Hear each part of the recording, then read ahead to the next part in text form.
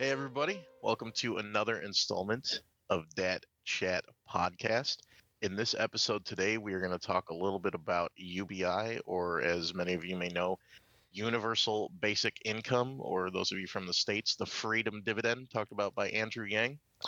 And today, to guide us through here, we're going to go over some questions and some a little bit of experiments and other data that's been kind of preliminarily discussed here around UBI. So, with that, let's go ahead and get started.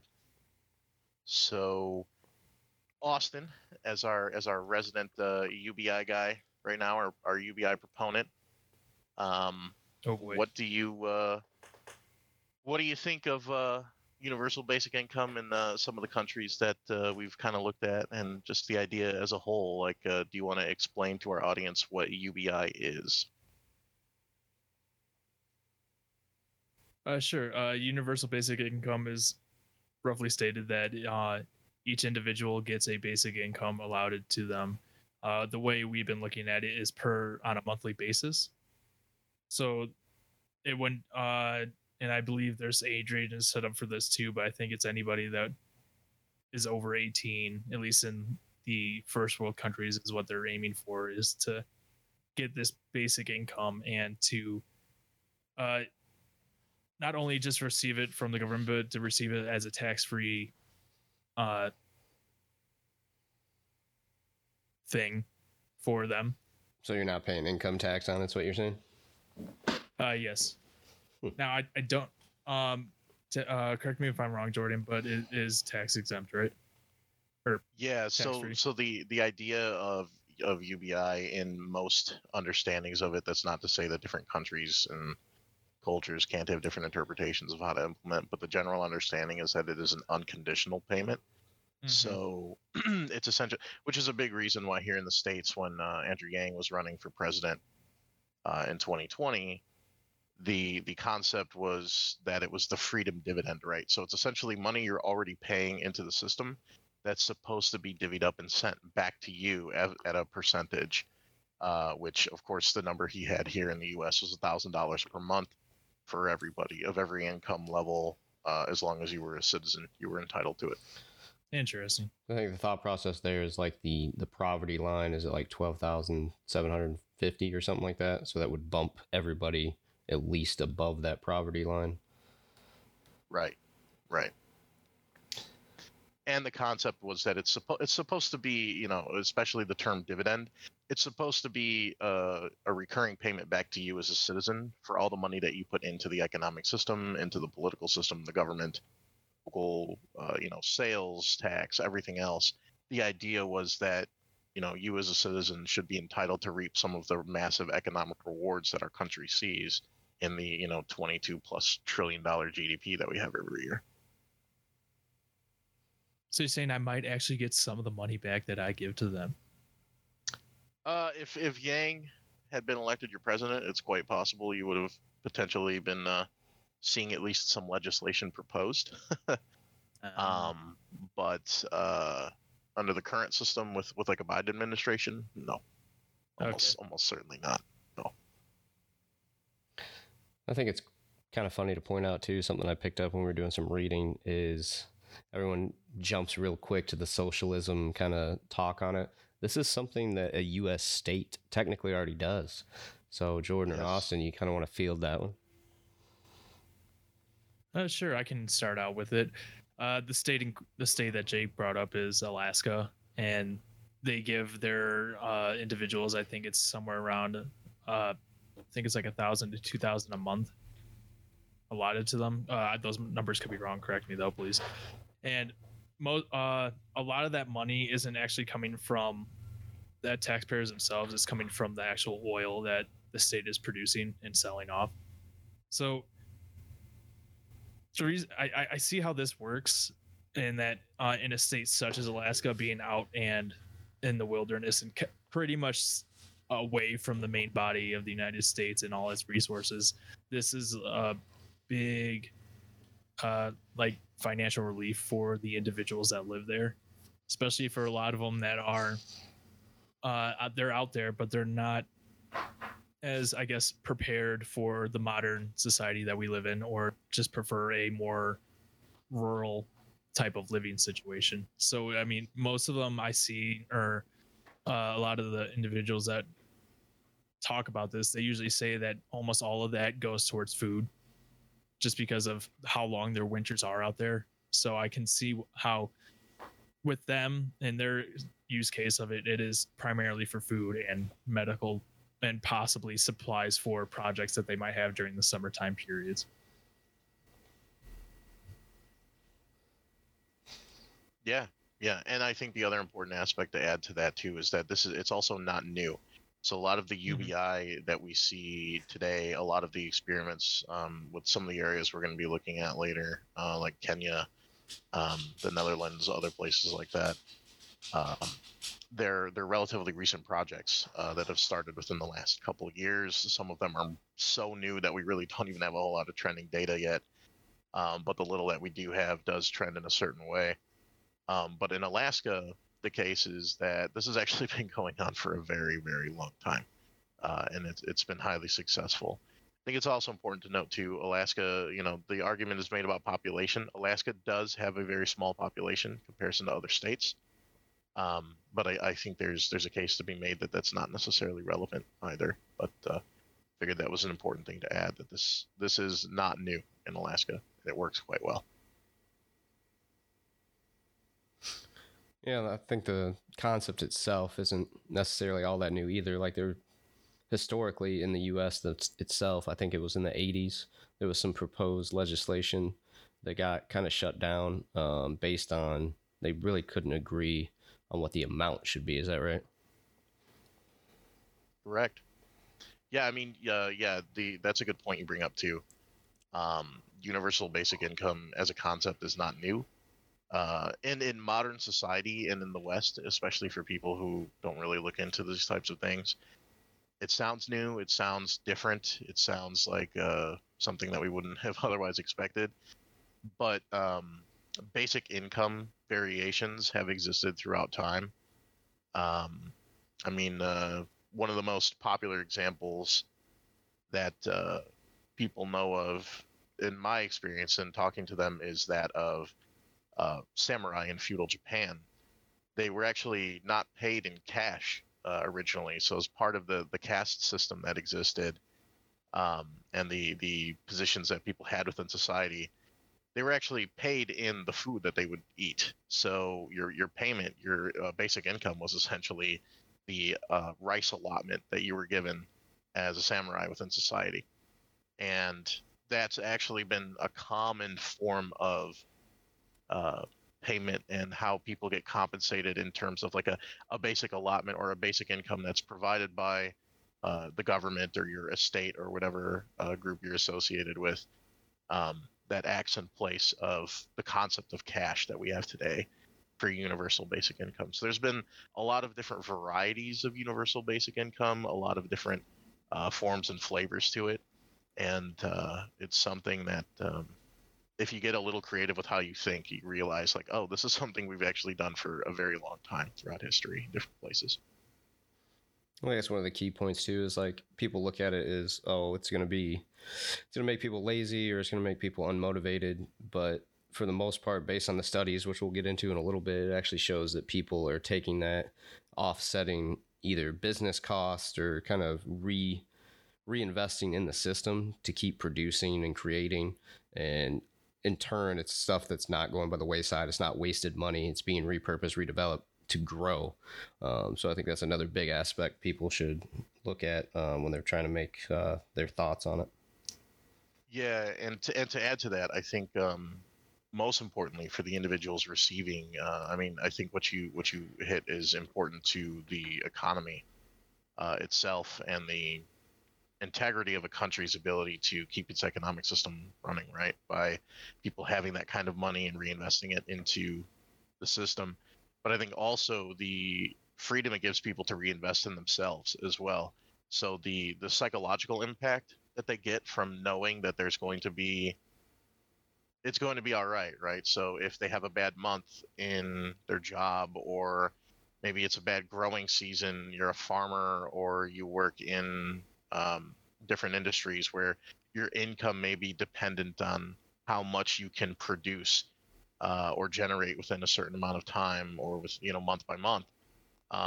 Having something like this takes a lot of the stress of, am I going to be able to afford my rent? Am I going to be able to afford basic necessities this month? Because I don't necessarily know if circumstances outside of my control are going to impact my ability to meet those basic needs, especially if you have a family or anything like that thrown into the mix. So I think the psychological benefits that people get from that, and then in turn their ability to be more productive, to be more effective in their work, coupled with the economic benefits, results in, and I think the research is showing this as well, results in an improved, more productive citizen as well. But isn't it the people that are making this argument that it's a bad thing, or the ones that are like the individuals that are at that point to where they just hoard money, and so they believe that everybody else is going to hoard money too if like they somehow get it, like they're not going to spend it, like the not the lawmakers, but like the lobbyists that are financed by the big corporation stuff like that. They're always greedy and wanting the money, so they think that if like I get my money, I'm just going to hoard it and not spend it, kind of thing. The other thing is they're concerned because they're potentially going to get taxed more as part of the repayment on that. More the onus is going to go on the business structure to kind of make up that allotment, from what I understand at least. So yeah, I mean, to go along with this, the first part you brought up, Austin, yeah, that's kind of a mentality that you kind of do see from a lot of these individuals who are in a different subset, at least of our population in this country, right? So you're talking about like big business leaders, a number of CEOs, a lot of like the self-made millionaire types. Right. There's kind of a like altered their aspect on how they view life. Well, I think a lot of them have a fundamentally different view of the world in the first place, which allows them to have kind of that ability to, I think there's a combination of factors that go into place in that kind of mentality. You have to have a certain kind of passion behind you, a certain kind of energy behind you that has to be directly related more towards either aspects of business or aspects of handling money or wealth or whatever it is that forms your lines, right? Well, I think just different factors that form their general outlook that fit into the mold of how our society works today, right? I mean, like you have people who are going to be naturally gifted at basketball. You're going to have people who have, the genetic build like a Michael Phelps for swimming. You're going to have people who fall into the type of economic system that we have, and they just thrive in it, right? They're just inherently designed for it in just the way that they view the world, the way they were brought up, whatever it is. But there's various different factors, and when they come together in the right way, you get an entrepreneur like John Mackey, who actually within the last week was on the Joe Rogan Experience. For anybody who may listen to that as well, I am somebody who follows that show. He has very interesting conversations with people on it. But Mackey also, as the CEO of Whole Foods, had a very interesting perspective on the concept of socialism and the concept of academics specifically who talk about wealth disparity and how it works in this country. And his general philosophy was really more that like, well, it's jealousy that fuels a lot of the opinions that they have.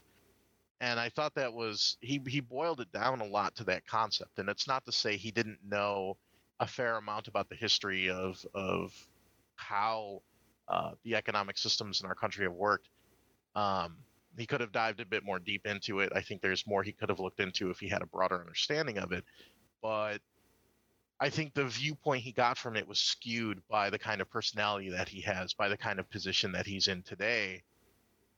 I find it really disingenuous to say, oh, well, it's the reason people want these kinds of systems, they want this kind of support, is because they themselves are jealous of what the wealthy have. And they want what we have. And as somebody who's not at that kind of wealth level and has never lived at that kind of wealth level, that's I don't want the Benz or like wealthy people to me who buy expensive stuff that doesn't like serve an express purpose for them doesn't make any sense to me, right? If I'm going to buy something that's high end, I expect it to be of some kind of extra advantage to me in performance or something else like that. But when we're all driving on the same highways, does it matter to me if I drive a Lexus or a Mercedes Benz? No. I mean, it's still going to be 70 miles per hour. Like, what? There's no reason for me to have all the extra power under the hood if I'm not ever going to use it. It's just like the status symbol of it doesn't really make any sense to me. You should be getting the best for something because you want the best for something for a specific reason to you, rather than just moving into it and doing it because you have wealth. And I feel like that's kind of a viewpoint that they either have or they formulate based on the circumstances of, again, either their upbringing, their general outlook in life, or whatever the combination is of things that lead them to where they are. So yeah, I mean, to the point you were making, I believe that there is a distinct separation or divide, especially to people who were born in that kind of circumstance, right? It's different for people who are self-made millionaires. They kind of bring themselves up. Maybe they had an experience in their past where they saw what it was like to be poor. They had other things like that, so they changed their mindset or whatever circumstances altered them. But people who were born into that type of thing, I think you see it a lot more prevalently. They just don't understand what drives the average person. So they look at the wealth disparities between us and they say, well, it's a result of you being you, or why don't you just do this, or like, I'm successful in this, that, and the other, and they don't realize, like, well, yeah, I mean, you grew up in this kind of environment, or maybe you had the extra time in the summers where you didn't have to work because your parents could provide for you all year, so you were able to study this, that, and the other. There's all kinds of different circumstances that poor people don't have.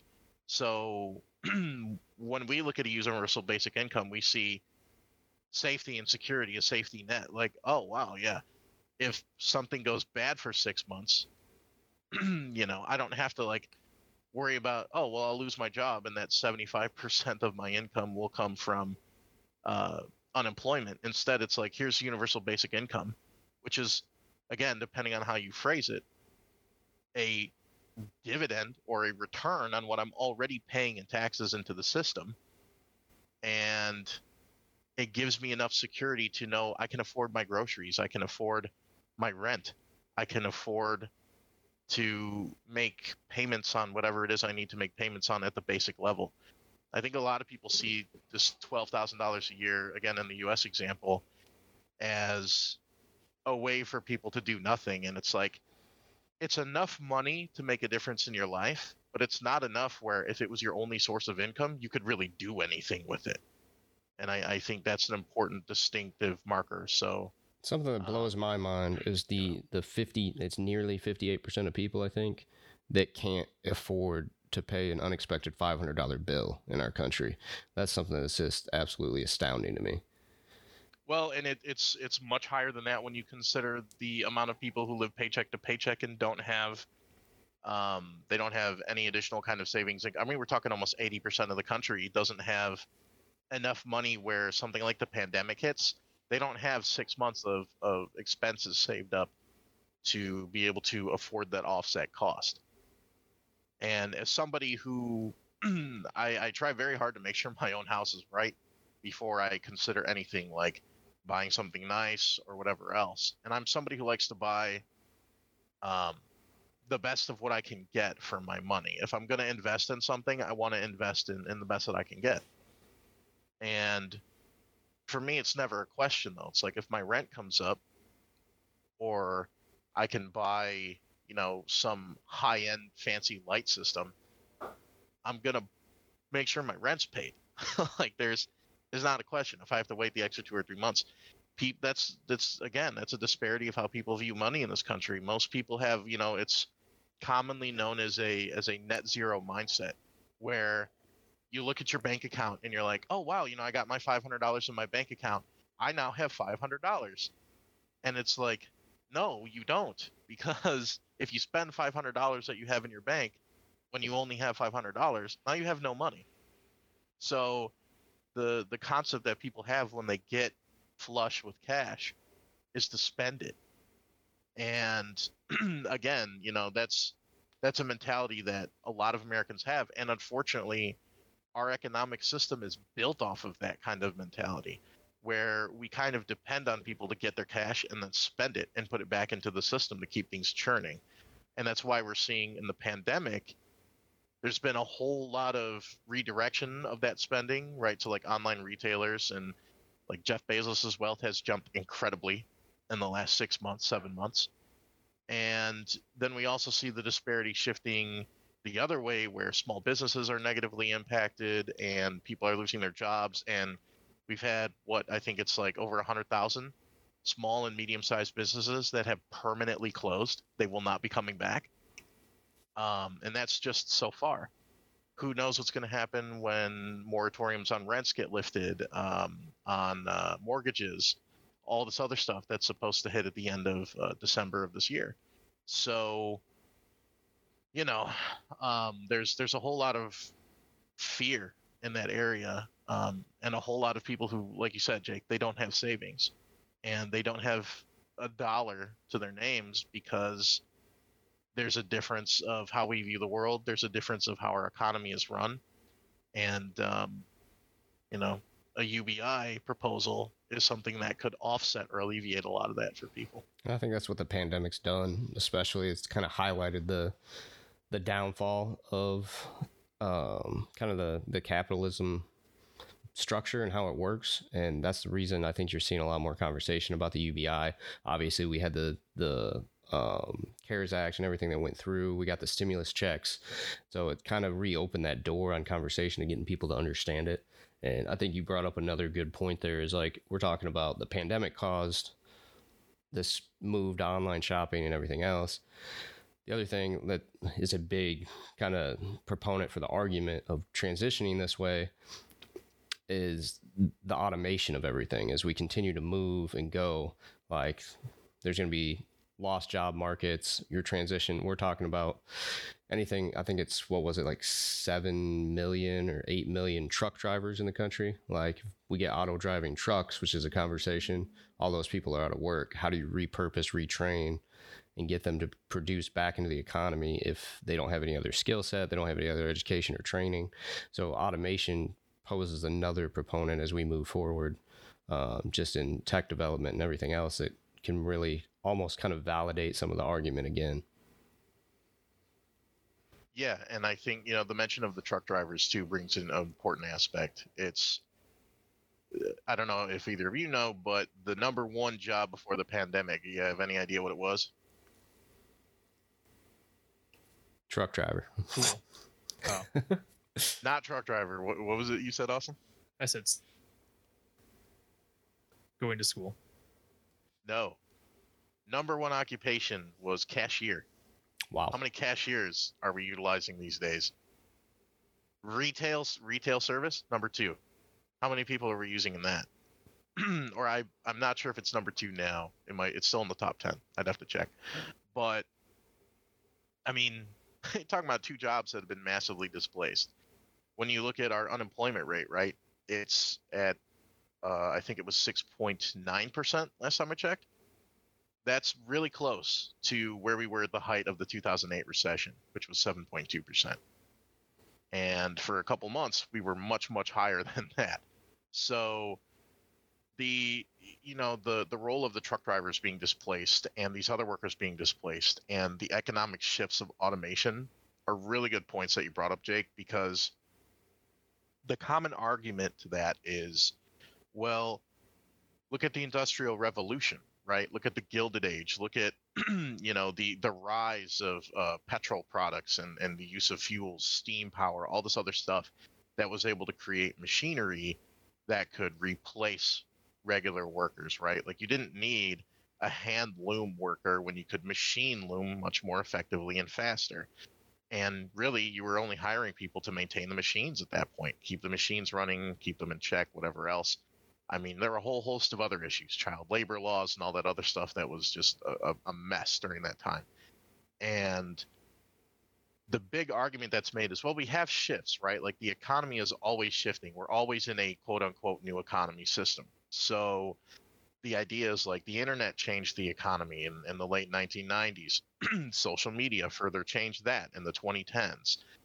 Before that, you had, all these all these different time periods in which you could justify the rise of the computer was a new economy, and people adapted and adjusted. And all the time, quotes that are made throughout that is, but it's happening at a rate that's too fast, right? So the argument made today is automation is, it's really changing the game, and it's changing it so quickly people are going out of work.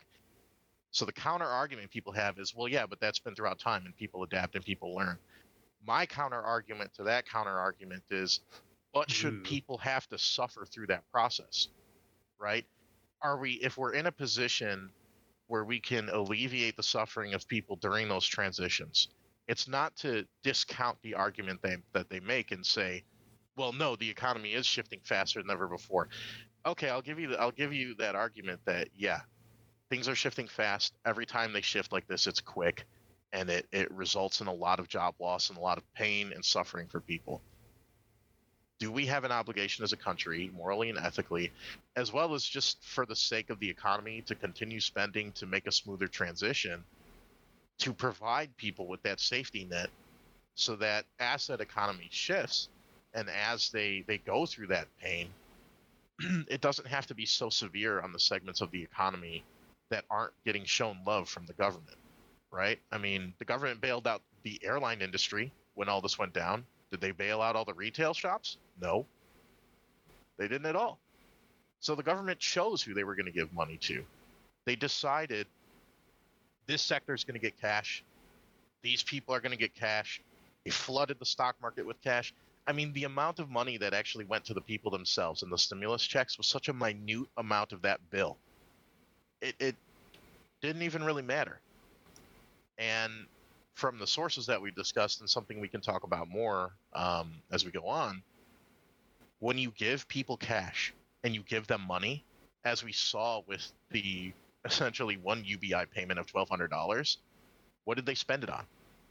The vast majority of them spent it on basic needs. And you know what? If that worst, other people put it in the bank or use it to pay off some debt that they have, good. That's a good thing as far as I'm concerned.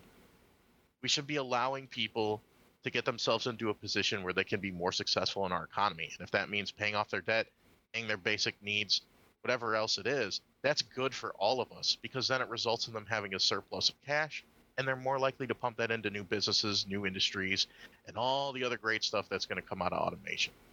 So, especially with the truck driver reference there, yeah, that's a great piece, Jake. But enough of our meandering around the different concepts and things like that going on here. Austin, what is going on with the largest scale test in Kenya so far, and in the I thought you'd never Africa ask. region? So, a company by the name of Give Directly has started out a 12-year long experiment to see how the universal basic income is actually going to affect individuals. And it's for headed reference, real quick, what year are they currently in on that 12-year run? We are in year 4 at the moment. Started out 2016, if my math is correct, hopefully. But it's headed by, or it's actually partnered with MIT and then Princeton University, and then certain college professors and head of departments are actually both leading and in advising this entire experiment. So to me, that was actually really interesting to see that it wasn't just a certain individual. Oh, and I almost forgot, but also it's backed by very wealthy, I guess, electronic companies. So, Microsoft's one of them. Some other financial companies are putting their stake in this just to see how it turns out. And one way the experiment is working and how they're laying it out is that there's 3 different groups that they're looking at for this. There's the long-term group, which is individuals will be part of the whole 12-year period, and they will receive about 75 cents per day for each adult and the 44 villages that they are testing it on. So that roughly, I think it was about $27 total for each individual. There's a short-term basic income plan. This goes for 80 villages. It's only 2 years, but they receive the same amount per month as the long-term group does. There's a third group that's a lump sum group, so that's 71 villages, and instead of they basically would receive their money in one lump sum, as the name states, but I believe it was only for about the 2 year. It would be the same amount as the 2 year group, but it would just all be at the one time. And then the last group, which I feel really bad for this group, but for the experiment it is needed. There are 100 villages that are not receiving any cash transfers whatsoever, just as the control group, to see how this actually plays out. So, I mean, their sample size is pretty good. The first group is 44 villages, the second group is 80, third group is 71, and then 100 villages of no money whatsoever. So the numbers are going to be very, very accurate, at least in my opinion, to it. And where you guys got any questions for it, or for me anyway? Have they collected? I know they're in like year 4, but have they collected anything? Kind of, are they seeing any trends through that first kind of third of the experiment?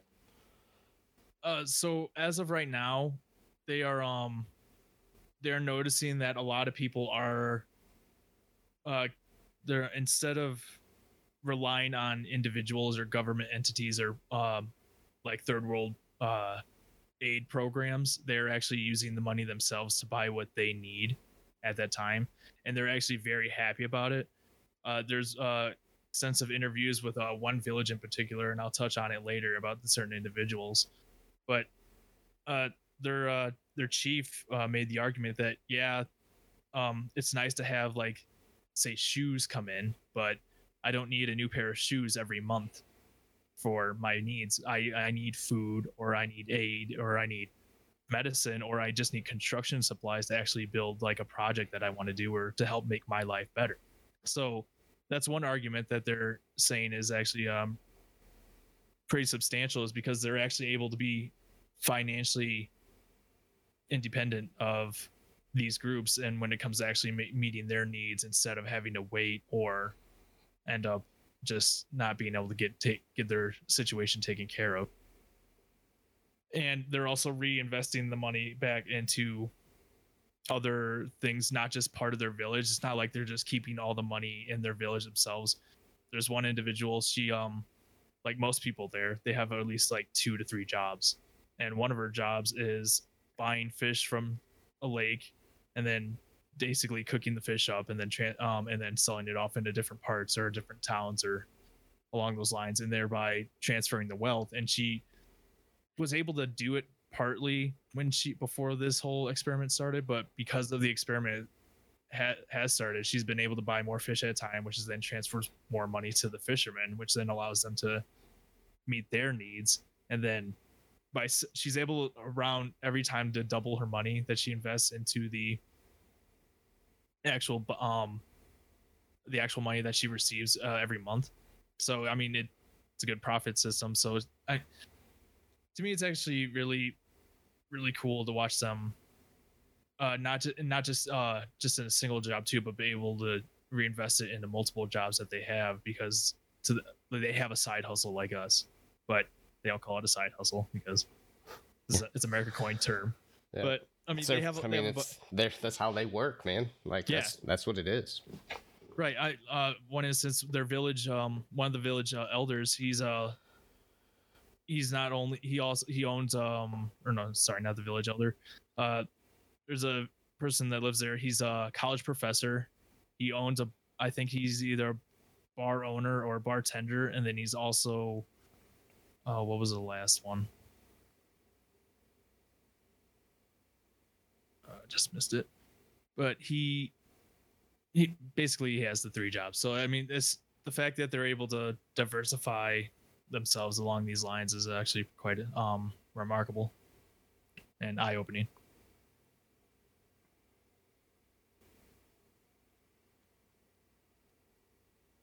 Yeah, I think that's kind of the other motivating factor for it too, is like if you have the ability to invest and start these other opportunities and look at things, you're not necessarily resigned to selling your 8 hours a day for a wage at some job that you're not invested in. Like you can kind of build and create and do more passion or purposeful work with that income that's coming in, and reestablish and kind of be more motivated to build those interests.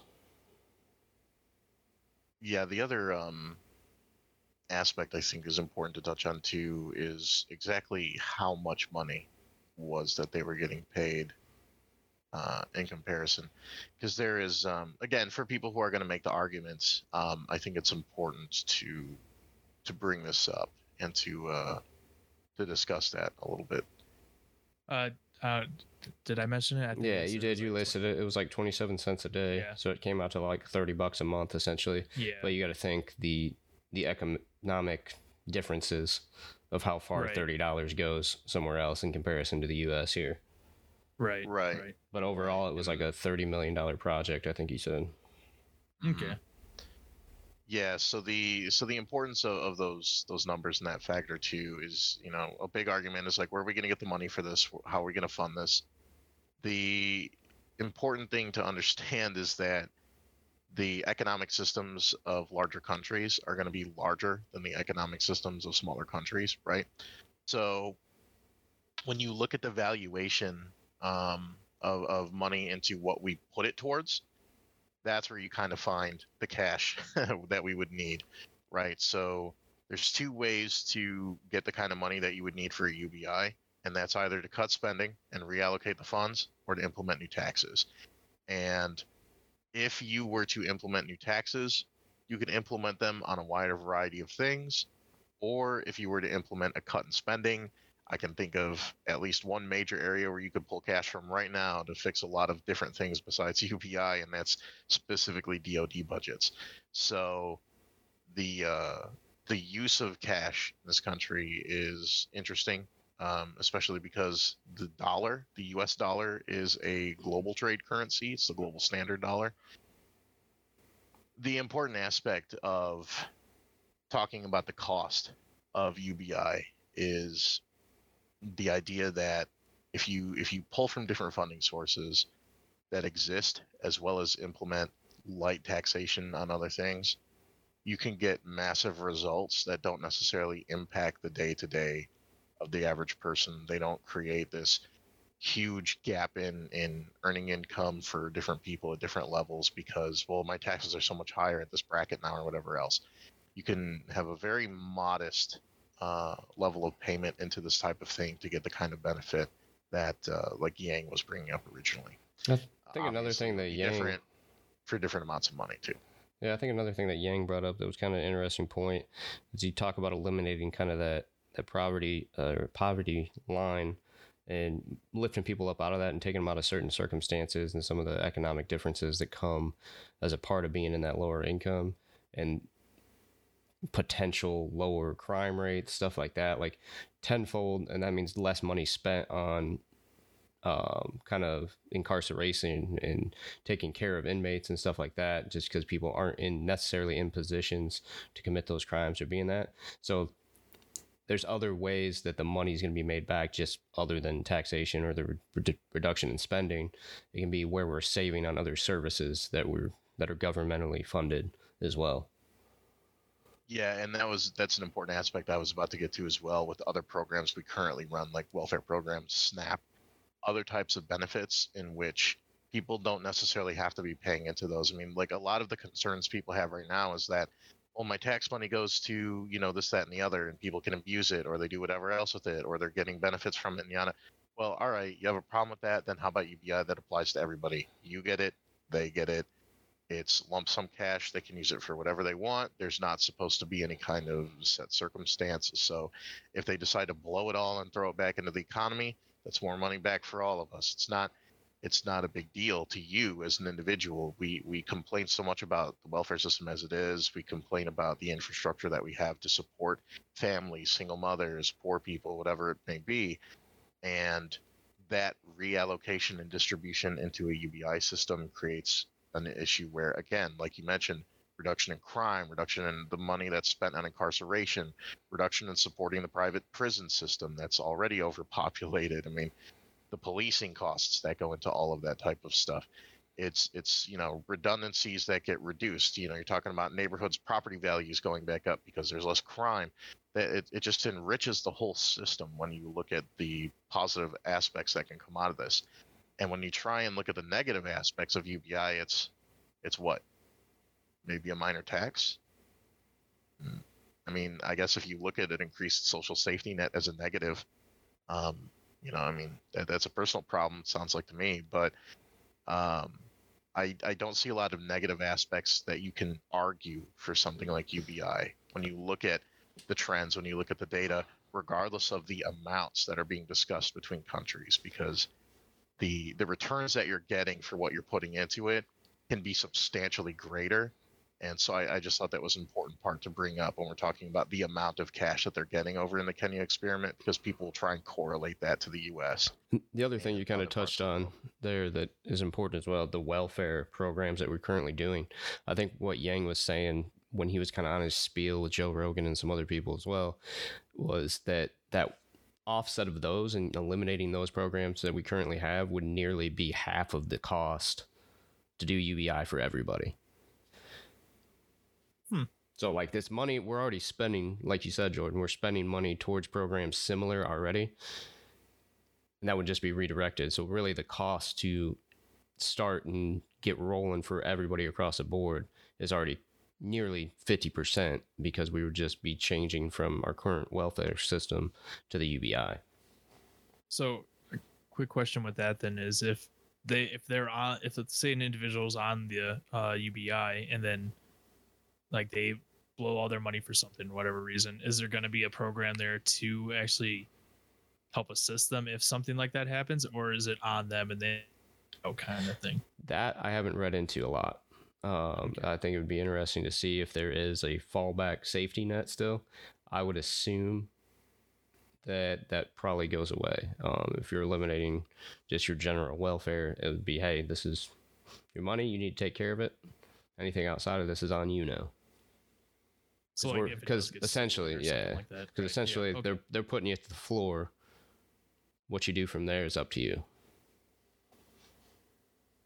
Well, I think at that point, we kind of flip the issue of work on its head, right? So when you're talking about UBI, we're not talking about taking jobs away, right? We're talking about a supplemental income that ensures that your basic needs can be met.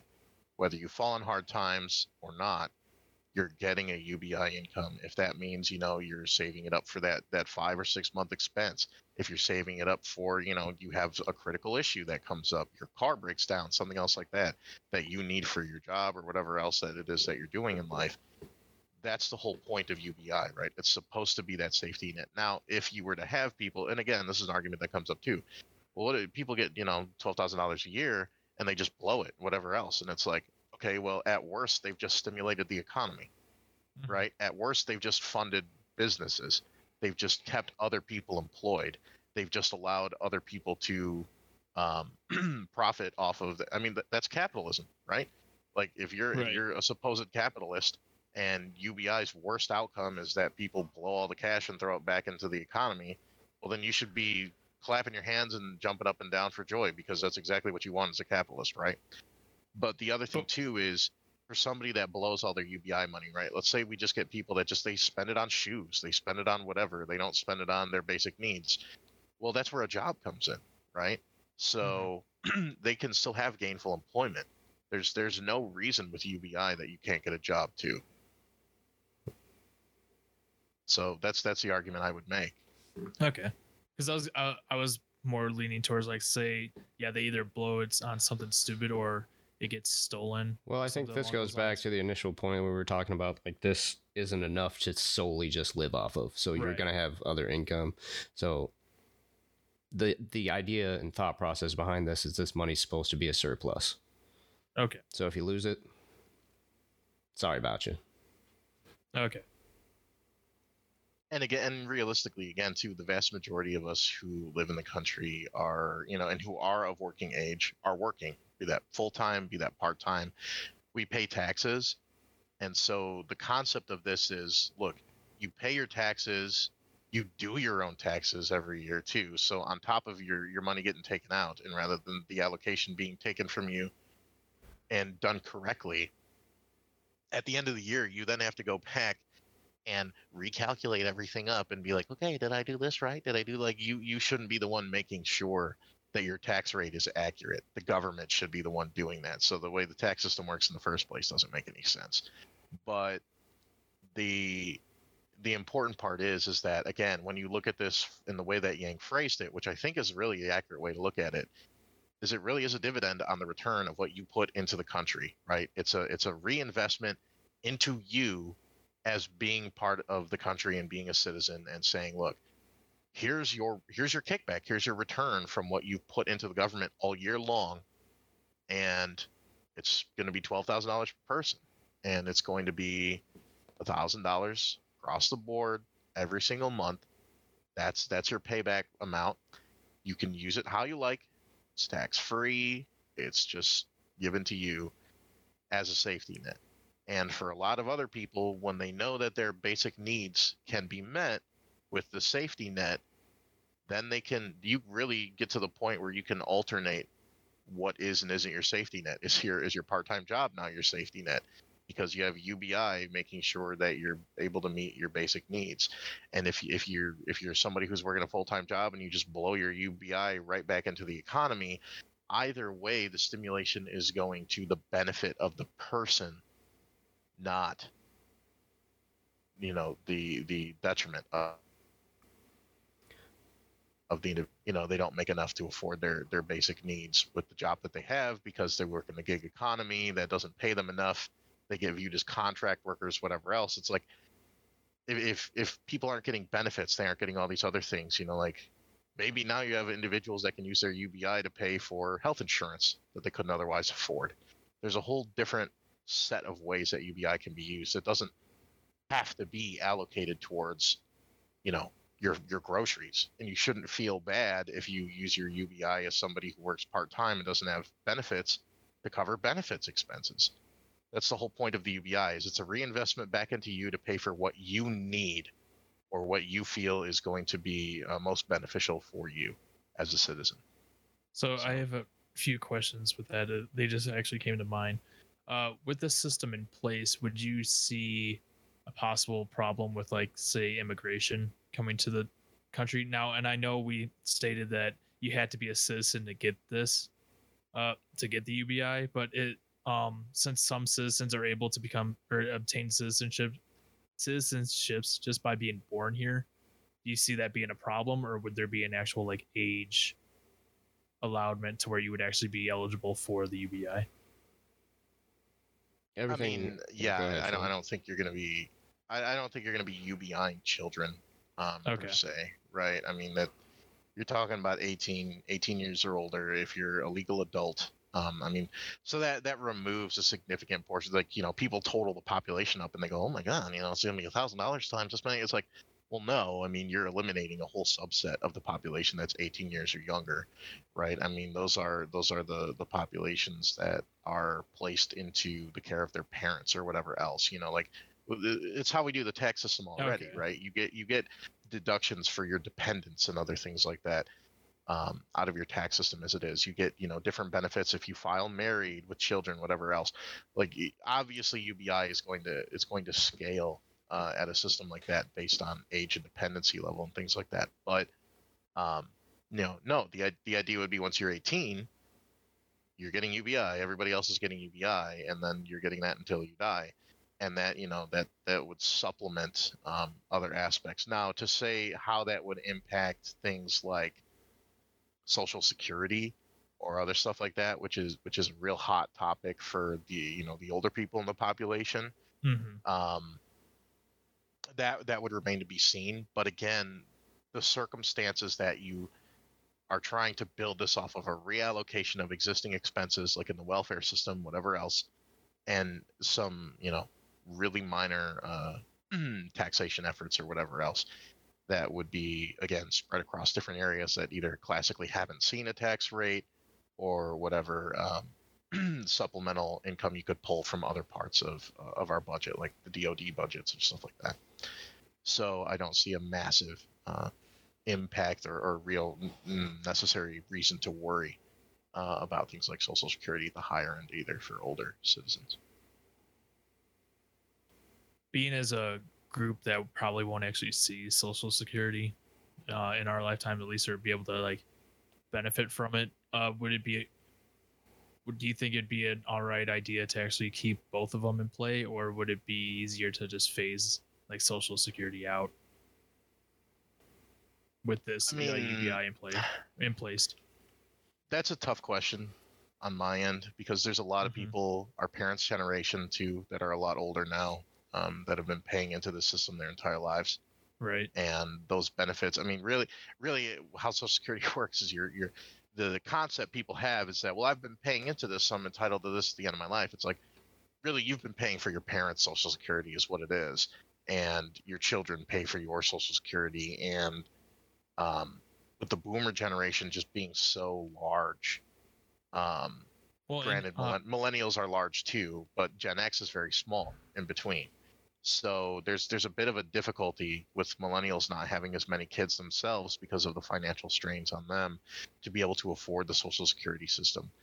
I mean, I think for people in our age bracket, especially because of the way we've been more financially conscious than some of the older generations, a UBI system in place of SS spread out over the course of our entire lives, used responsibly, would benefit the vast majority of us.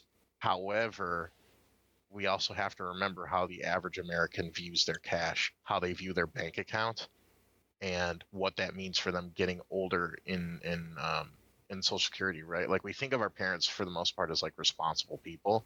That's not the vast majority of Americans. So, you know, before Social Security was implemented in the 1930s, about half of the elderly died in poverty. Today, it's about 10% or less. So Social Security has made a substantial impact in the ability of the elderly to not die in poverty. But at the same time, it's really important to take into consideration the differences in cultural aspects of how millennials view money, growing up with multiple recessions now, and how that impacts their worldview, being able to afford houses, all that stuff. But that doesn't necessarily make me think that we would get rid of Social Security or necessarily reduce its impact, just because of the extremely long history we have showing how incredibly beneficial it is to elderly populations here. Well, I'm just curious though, but is the what is the Social Security payout per month for them, or is it weekly? So it varies. It varies based on income and other things like that. So it's not a static number for everybody.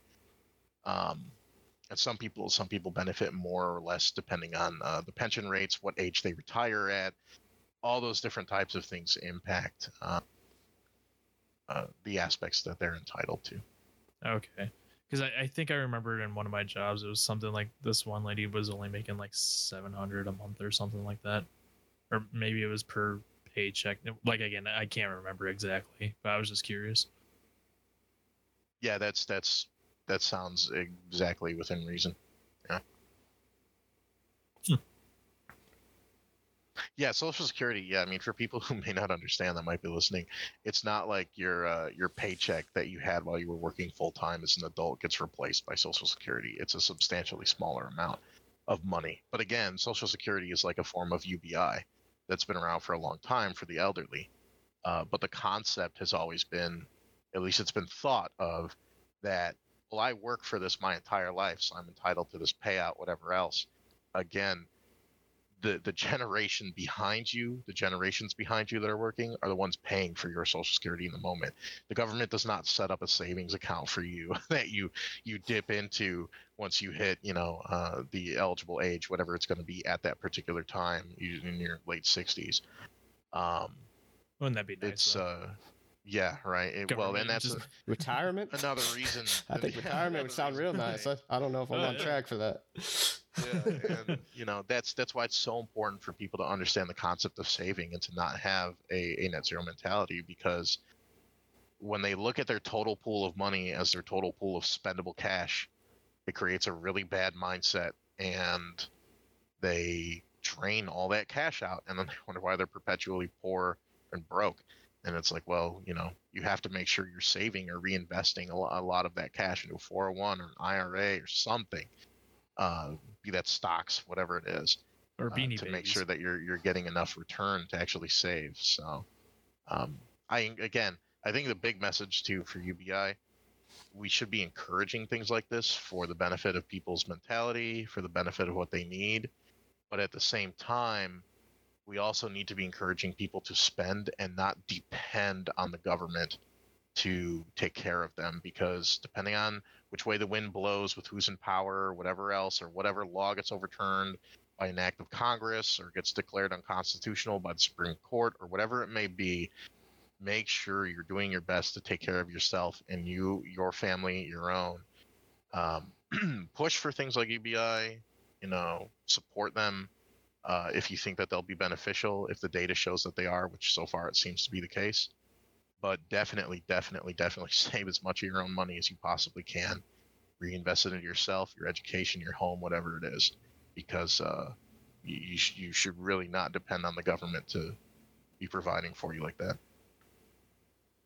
So I guess a final question for me then is there anything that we can learn from, say, like the first world countries that have this in state already besides Alaska? Yeah, I mean, so it's been voted on in a couple places in Europe to move away from Africa here for a second. Mm-hmm. Finland did a 2-year run so far that I think has the best results, and they had a similar impact on their citizens that we're seeing in the experiment in Kenya, right? Psychological safety that people felt, the financial security that people felt from getting a universal income. I believe it was 560 pounds, so it'd be about around $750 mark. And it reduced stress was a huge thing. It reduced worry, and those types of things don't seem like they have a substantial impact. If you're a worker who's showing up every day and you're not worried about how the hell you're going to afford rent, you can be much more productive and focused on your tasks. But they also noted benefits in just their ability to focus on other things outside of their basic needs that allowed them to be a lot more productive. So I think the benefits outside of just finances, and again, there was no restriction on their ability to work.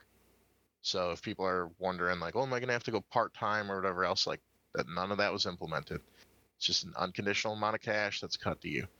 So other countries that have like big activist movements like France, Germany, other things like that, you're starting to see more of a trend and a push towards those types of things, at least considerations. Eastern European countries like Poland, not so much. They don't really have the kind of infrastructure and culture of activism that some of the Western European countries do. So it's going to remain a test of time to see what goes over there. But I think it's only a matter of time before you see countries like France and Germany start implementing these types of things. Yeah, and kind of touch on that, I'll drop links in the descriptions, the ones you shared, Austin and Jordan, as well. I think one that we kind of missed out on, didn't really touch on too much that I saw, was the Iranian kind of place or program that was in place, and kind of the benefits and results that they saw. Kind of after their power subsidy went away, they implemented the system. I think it turned out to be like $16K a year in income on top of just your base income. So what it factored out to in the US relatively. So we'll drop links to that in the description. We're pretty much going to have to wrap this one up. We're coming up on that hour mark. So any final thoughts or anything, guys? Yeah, I mean, on my end, just to reiterate, I think UBI personally is it's an interesting concept. It's not new by any means, at least in the way it's being phrased. It might be interpreted as new, but it's something to consider, especially again as we automate really quickly and as we are constantly in the quote unquote new economy. Making the process of setting up a safety net for people to be secure with and psychologically benefit from, I think, is really important. And I think it could result in some bigger changes beyond the financials that we interpret. But at the same time, again, I think it's important to caution people to save their cash and to make smart choices with the money that they have and do what's best for themselves and their families.